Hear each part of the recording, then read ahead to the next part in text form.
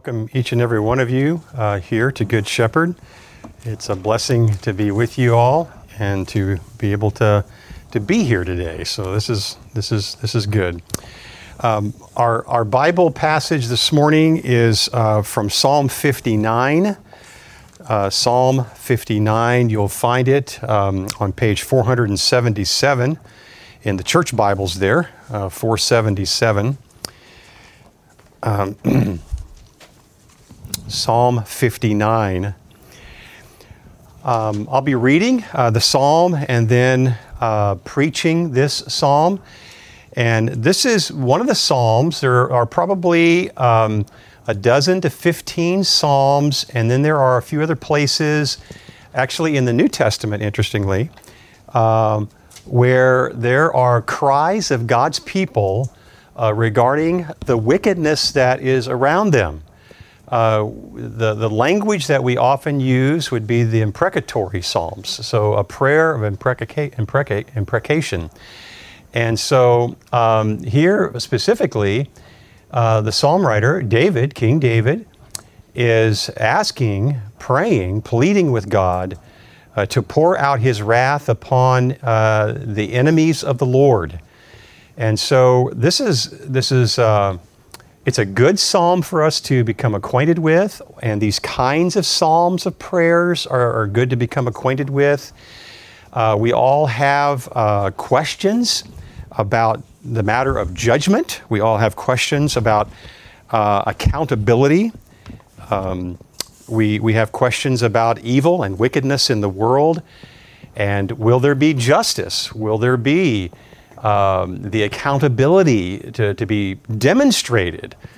This is something that is on all of our minds, and we wrestle with these questions. And what's the Christian's role with this? And so we're going to be looking at that topic here this morning from this psalm. So we'll pray together in just a moment, but even as I preach, you pray for me that this will be helpful and clear. This is a brand new psalm for me, so I was working on it throughout the week, and it's good. It's a good lesson for me as well to take part in and to learn from.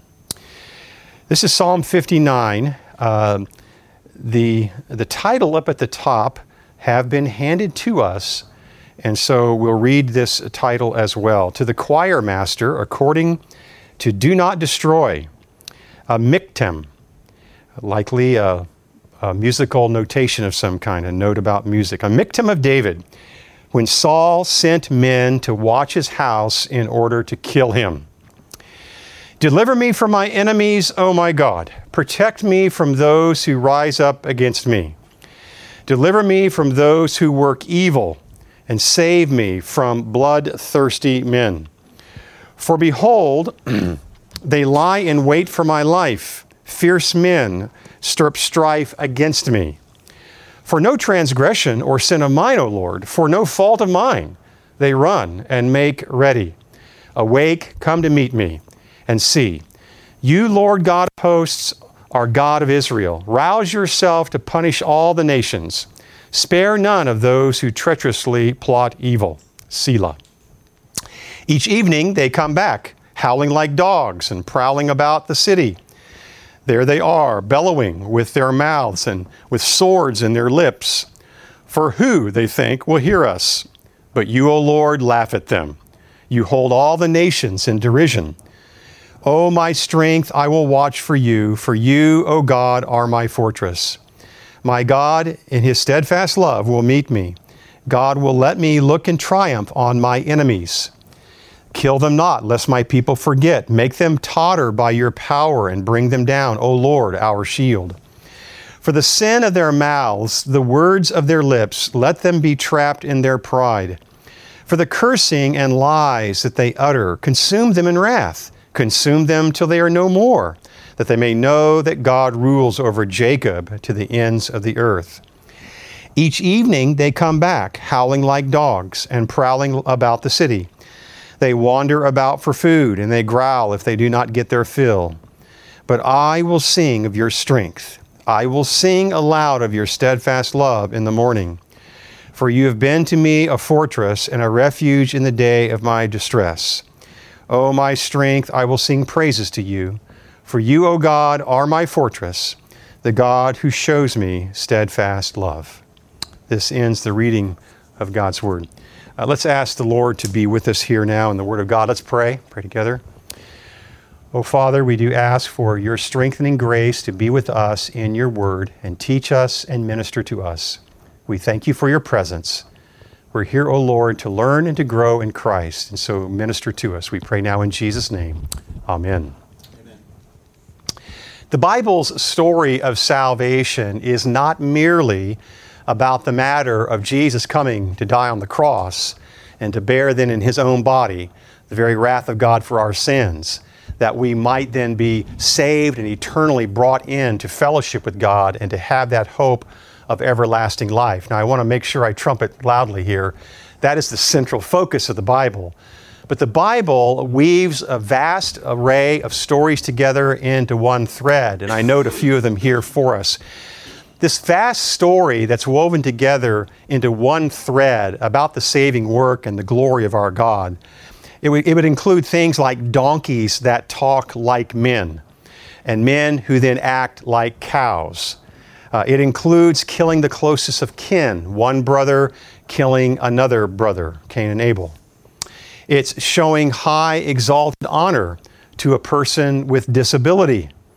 It includes a massive flood of worldwide judgment, and then yet there's a massive humanity preserved, some 5,000 people who are fed to their full satisfaction with 2 loaves and 5 fish. It includes the crushing the head of the serpent. It also includes, the storyline in the Bible also includes other snakes that are poisonous snakes and which lead to the death of humans. And now closer to home, here in Psalm 59, this story that is included here includes things like the matter of kings of nations who muster an army, and that army would be wielding swords for tyranny and high-handed selfishness. And it's all about disorder and wickedness. Even like maybe you remember in the New Testament storyline, when John the Baptist was put in prison, one of the Herods took part to order that the head of John the Baptist would be brought to him. He was beheaded. Well, David is here in this psalm where we get the opportunity to step inside of his life, and it's King Saul. It's King Saul who is pursuing him. David, too, his whole life is being woven in to these pages of Scripture to help make up what salvation's all about. Salvation includes perspectives about life. Lord, what's life all about? Salvation includes what life is all about when faced with enemies. That's Psalm 59. Faced with enemies. And you see, here too, God wants us to work out our salvation with fear and trembling. Now, to get back into the story of David here for a moment, we're told that the women of the Old Testament, living in David's own day, the women of the Old Testament would observe these glorious kings and these glorious exploits, these military exploits that would take place. And they had a song that they began to sing. Saul has slain his thousands, and David his 10,000s. All I'm saying, I want to clue us into the fact that there was a growing sort of animosity taking place between Saul and David in David's life. Remember now, Saul was a head taller. The Bible tells us Saul was a head taller over the men in the day of Samuel and David and Jesse and those Bible characters. He was easy to spot. Saul was easy to spot. He was noticeable. He was a good fit to be a king. He was a large man, a tall man. And indeed, he was Israel's first king. And David, he's the runt of Jesse's family. You remember, Goliath mocked him. Remember that story? David stood there in the strength of the name of the Lord. He had that slingshot with him, and that one stone that he took, and he struck the giant, and Goliath fell, and David prevailed. Well, King David of the Old Testament is likely one of the most interesting, stunning, heart-gripping Bible characters that we have. His life, really frankly, at the end of the day, is very checkered. He can be the sweet singer of Israel. He's a songwriter. And he can be the savvy warrior and strategic commander. He pulled down the giant Goliath, we've said that.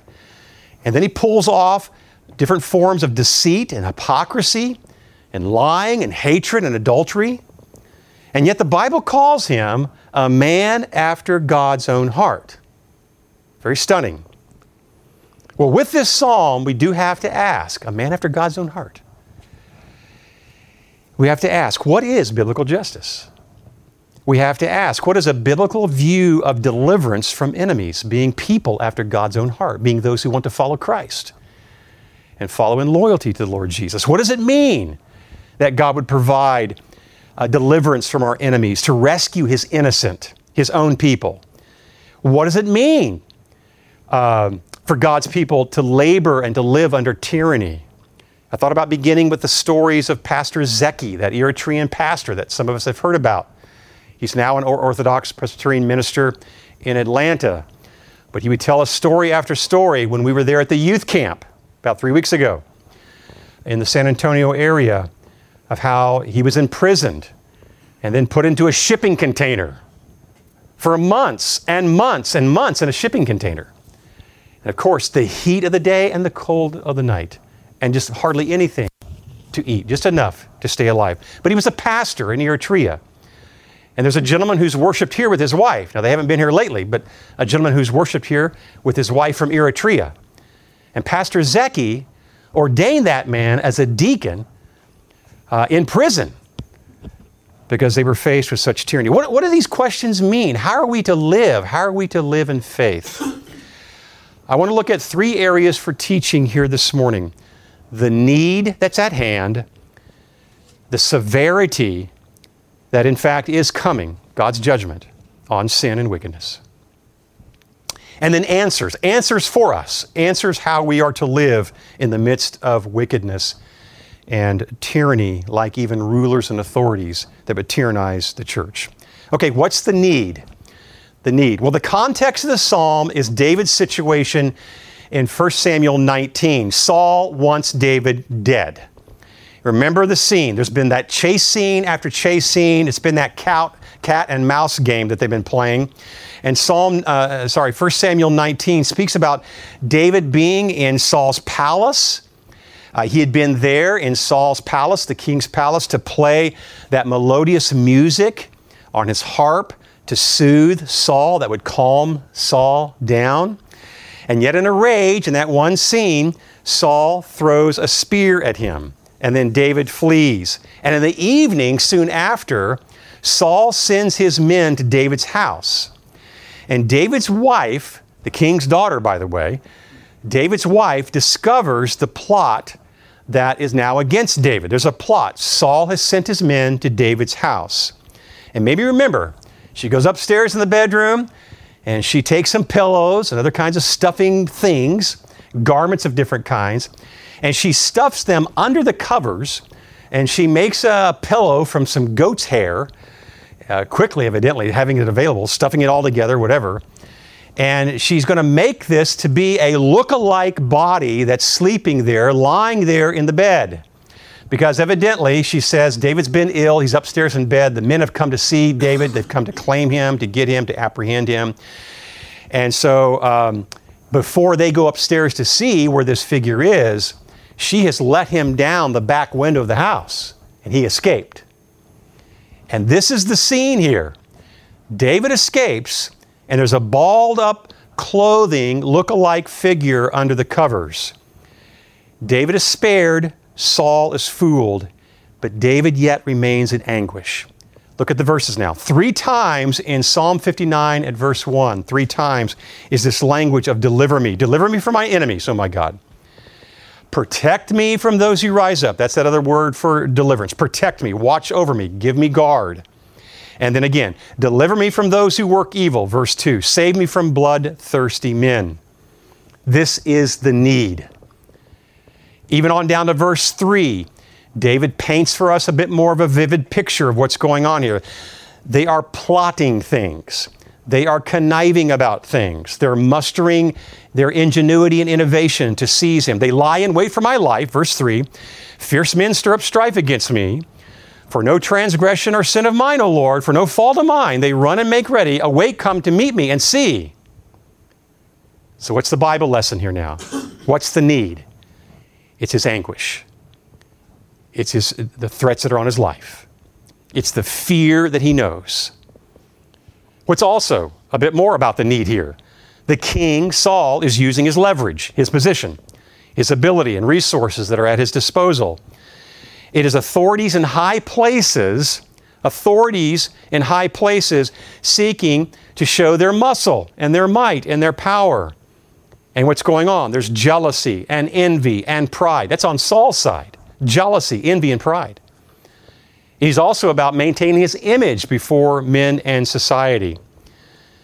And Saul and men have this appetite for destruction. It cannot be satisfied. Look at verse 5. David will tell of the need wider than the nation of Israel. Verse 5 goes on to say, rouse yourself to punish all the nations. Spare none of those who treacherously plot evil. And you see, Saul has been plotting evil. He has been scheming. Verse 5, Lord, it's these nations. Now, O Lord, spare none of those who treacherously plot evil. What's the Bible lesson about this need? Jesus Christ knows about this particular need that the church is faced with. Our brothers and sisters this very day in places in Africa and places in Latin America, certainly Asia with China. We know the stories coming out of China these days, North Korea. The Lord Jesus Christ knows the needs of his church when faced with such tyranny. How do we know this? Jesus knew about unbelief of certain authorities.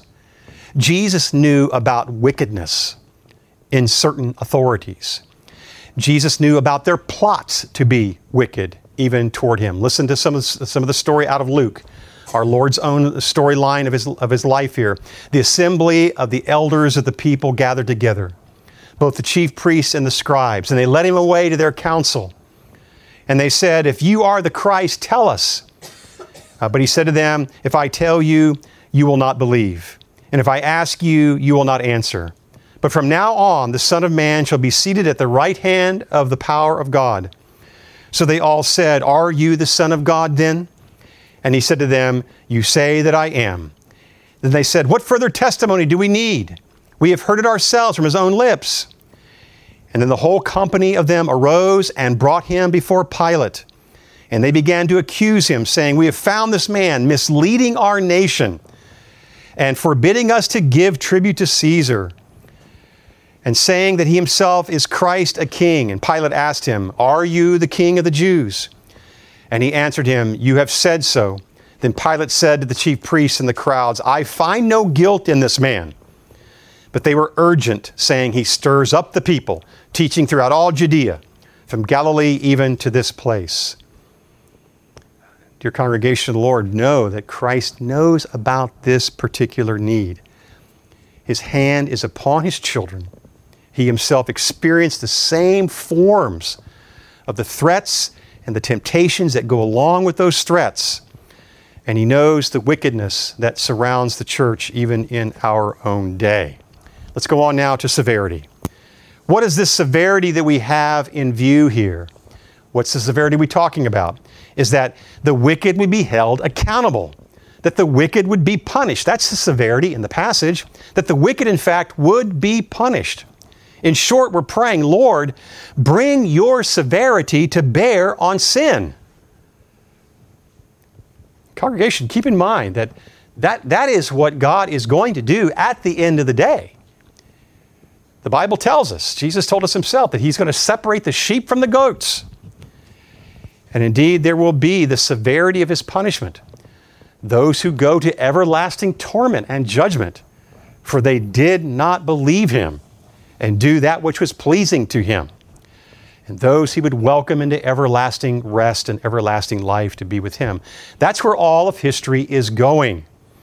But you have these intervening stories in the Bible to remind us. We are being reminded that sin and wickedness and the wickedness of men themselves will one day be held accountable. Now notice what David says here about this severity. Watch the language in these verses. Look at verse 8. But you, O Lord, laugh at them. You hold all the nations in derision. O my strength, I will watch for you, O God, are my fortress. My God and his steadfast love will meet me. God will let me look in triumph on my enemies. Kill them not, lest my people forget. Make them totter by your power and bring them down, O Lord, our shield. For the sin of their mouths and the words of their lips, let them be trapped in their pride. For the cursing and lies that they utter, consume them in wrath. Consume them till they are no more, that they may know that God rules over Jacob to the ends of the earth. Selah. What's the severity here? The Bible does not hold back from such vivid language for us. David uses language here of great emotion, great despair, heart cries of putting away the wicked. Look at verse 13. Consume them in wrath. This punishing of the wicked, it must be done. A few more verses, verses 12 and 13. Cursing and lies they utter. Consume them till they are no more, that they may know that God rules over Jacob to the ends of the earth. That word, God rules over Jacob, is a reference to Israel. He rules over his people. He rules over his covenant people to the very ends of the earth. What are some lessons for us here this morning about severity? Well, severity is here in the passage, and it is just. It is righteous. God has his standards. Our God is above us, right? That's what the Bible teaches us. God tells us his ways are not our ways. We think we have standards of love. We think we have standards of justice. And by his grace, we do learn lessons from the scriptures. But our twisted ways and our deceiving hearts, and certainly our personal vengeance can enter in.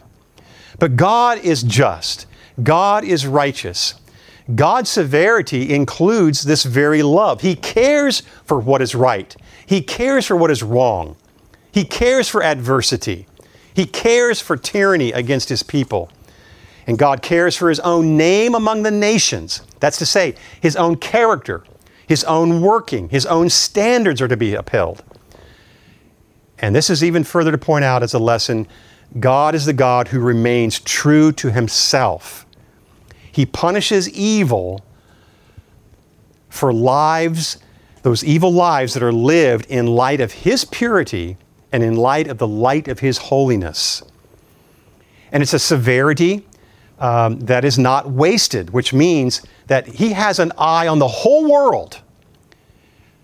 All of the nations are under his hand. And all of the nations are to be learning these lessons. And friends, may I just have a quick aside? One reason the Bible teaches us that church discipline, when the session, that's to say, the elders of a church, when the elders of a church have made a ruling, and we call that a functional judgment, how we're going to be treating that person. There's a person in sin. There's a person who is unrepentant in his or her sin. And over a period of time, there's counsel and lessons and teaching, but that person remains resistant. When the elders have come down with a judgment to be rendered about this person, we don't know their soul. We don't know their life before God. But how they're living in their functional day-to-day life, they're saying, I resist this teaching. I resist this teaching. One reason that judgment is rendered in a public place, in the church, publicly, one reason, is so that it will draw fear out of all of us. That God is teaching us all a lesson about his standards. That's what you have in 1 Timothy 5:20.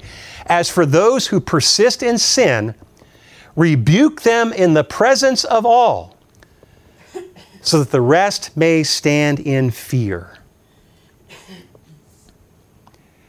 God has an eye on all the nations. God has an eye on all of our lives. God has an eye on the specifics of our culture in which we live in this day. And God has an eye on his church. And he rules with his justice for his glory and for his honor. And we don't always understand that. But that severity is to draw us to the Lord, that we might know him and that we might fear him. And even, like I say, in church discipline, Paul instructs Timothy, those who persist in sin, rebuke them in the presence of all, so that the rest may stand in fear. What are some answers now? What are some answers? We've seen the need, the anguish, the threats at hand for David.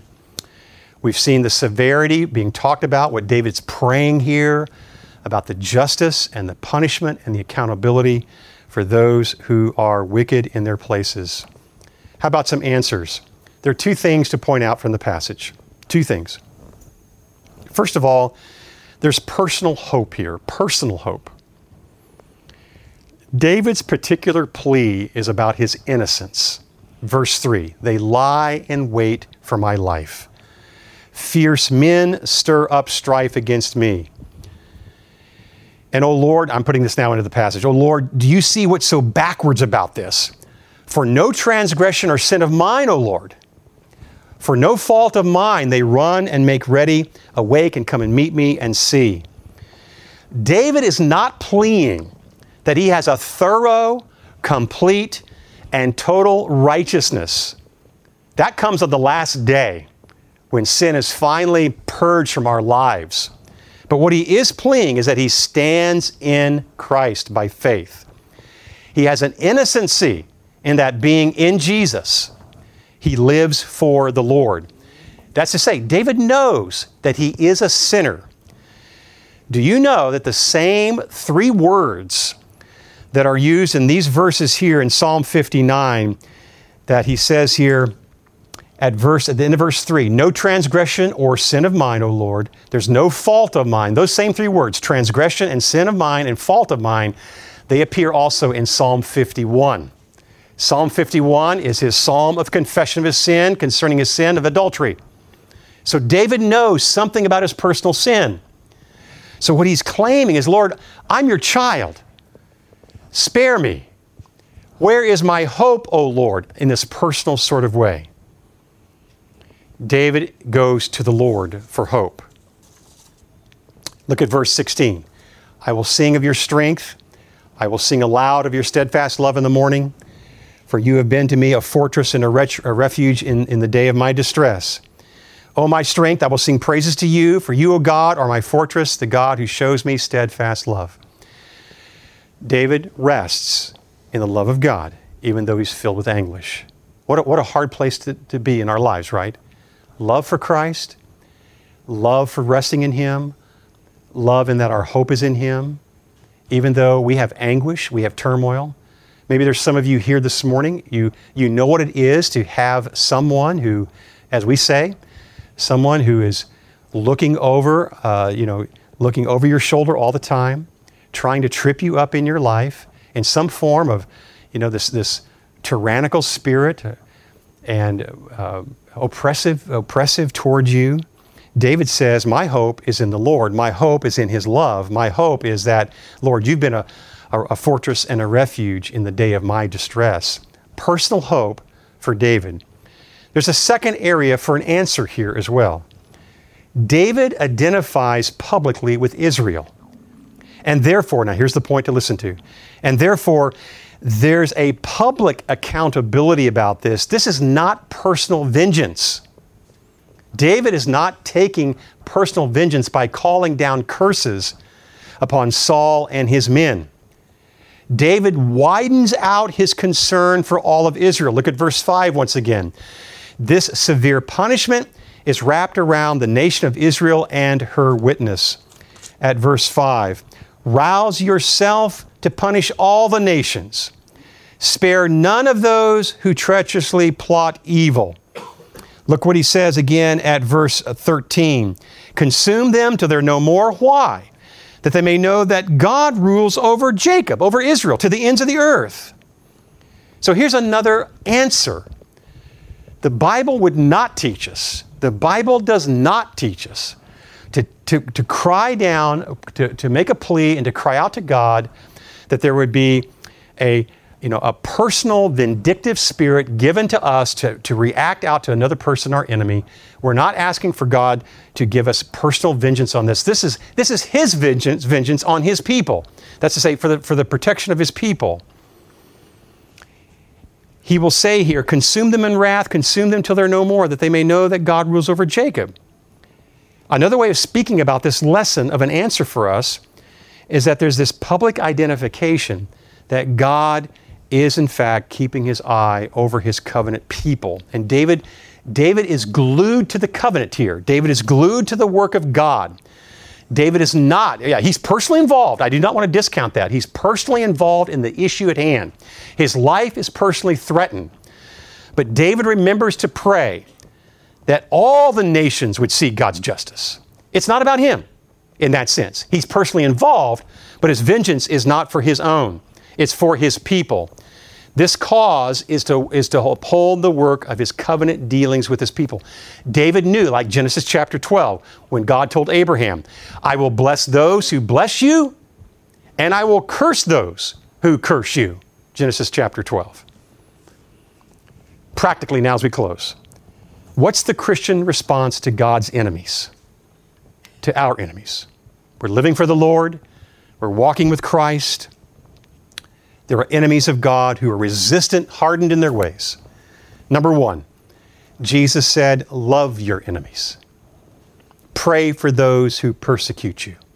Love your enemies. That passage, love your enemies, comes right in the section where the sun is shining on the unjust and the rain is falling down on the wicked. God is the God who provides food for all of his creatures. He gives to all life and breath. Is it possible to love enemies? We're to feed them. We're to clothe them. Paul will tell us in Romans 12, if your enemy is thirsty, give him something to drink. Do not overcome evil with evil, but overcome evil with good. How is this possible, Pastor Sumter? How can we love our enemies and yet practice this prayer? God, bring your vengeance. God, you bring answers of accountability for the wicked that's in our world and the wicked that's tyrannizing the church. Where we are to pray for God's justice to intervene. We are to pray for his cause. We are to pray for the public stand of God's people, that his name would be feared, God's name. His works in the church would have liberty and freedom. The gospel would be able to spread. Listen to what happened in the book of Acts. In the book of Acts, you have similar language here. In Acts chapter 4, the church is praying. And the church is being reminded in prayer about some certain psalms. They're actually rehearsing some psalms in their prayer, using some psalms to inform their prayers. The kings of the earth set themselves, and the rulers were gathered together against the Lord and against his anointed. For truly in this city there were gathered together against your holy servant Jesus, whom you anointed, both Herod and Pontius Pilate, along with the Gentiles and all the peoples of Israel, to do whatever your hand and your plan had predestined to take place. And now, Lord, listen to these words, and now, Lord, look upon their threats. That's the language of the imprecatory Psalms. Look upon their threats, Lord. Look, do you see what they're doing to us, Lord? The book of Revelation will have that question that many Christians through the ages have asked. Lord, how long? How long will your righteous suffer? That's what they're praying here. They're praying for God's justice. I found this one quote from a Bible author, a Bible teacher this week. Christians must continually seek love and reconciliation and practice long-suffering and forgiveness and kindness. Times will come when justice must be enacted, whether from God directly or through his representatives, in particular the state and judicial system. It's the book called Cry for Justice. Once again, we pray for God's justice to intervene. We pray generally. We do not know specific enemies. You know, the Bible always tells us God always has the last word over every person. We are mere humans. Our judgments, our discernment is fallible. Our decision-making is fallible. But we pray generally, Lord, you bring a silencing here. You bring justice here. You bring, Lord, your intervention to bring deliverance for your people, and that your own name will be vindicated and upheld. Jesus, our Lord, experienced this very thing. The Bible tells us that while he was still speaking, Judas came. You want to talk about someone who personally had involvement with our Savior?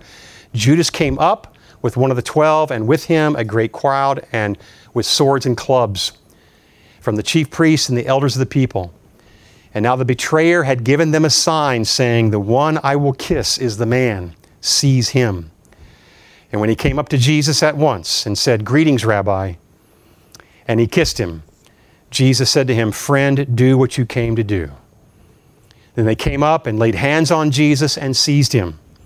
And behold, one of those who were with Jesus stretched out his hand and drew his sword and struck the servant with the high priest and cut off his ear. Then Jesus said to him, "Put your sword back into its place, for all who take the sword will perish by the sword. Do you think that I cannot appeal to my Father, and he will at once send me more than 12 legions of angels? But how then should the scriptures be fulfilled, that it must be so?" And at that hour Jesus said to the crowds, "Have you come out as against a robber with swords and clubs to capture me? Day after day I sat in the temple teaching, and you did not seize me. But all this has taken place that the scriptures of the prophets might be fulfilled." And then all the disciples left him, and he fled. Do you see that Jesus, even though he was personally involved in this tyranny, his arrest, his betrayal, the deception on the part of Judas, he was personally involved. He was also about the scriptures being fulfilled. Also, you have the lesson here. He said, love is what we're to respond to. Treat your enemy with kindness. Put away the sword, Peter. Put away the sword. But listen to this as well. Silencing of the enemies will come. Justice will come. Again, verse 53 here out of Matthew's gospel. Do you think I cannot appeal to my Father, and he will at once send me more than 12 legions of angels? God will send forth on the last day. He will send forth his Son back to this world, who will be the Lord and God and King and Judge. And he will give an account, an accurate account of full justice to the wickedness that is in the earth. And Jesus is our Savior in this too. How do we work out our salvation? Lord, I'm here to learn what it means to walk with Christ in the midst of such a threat. He entrusted himself to his Father. Why did he entrust himself to his Father? Because his Father is the one who always judges justly. And we can follow Christ in that as we place our faith in him and walk with him in the Lord. Let's pray.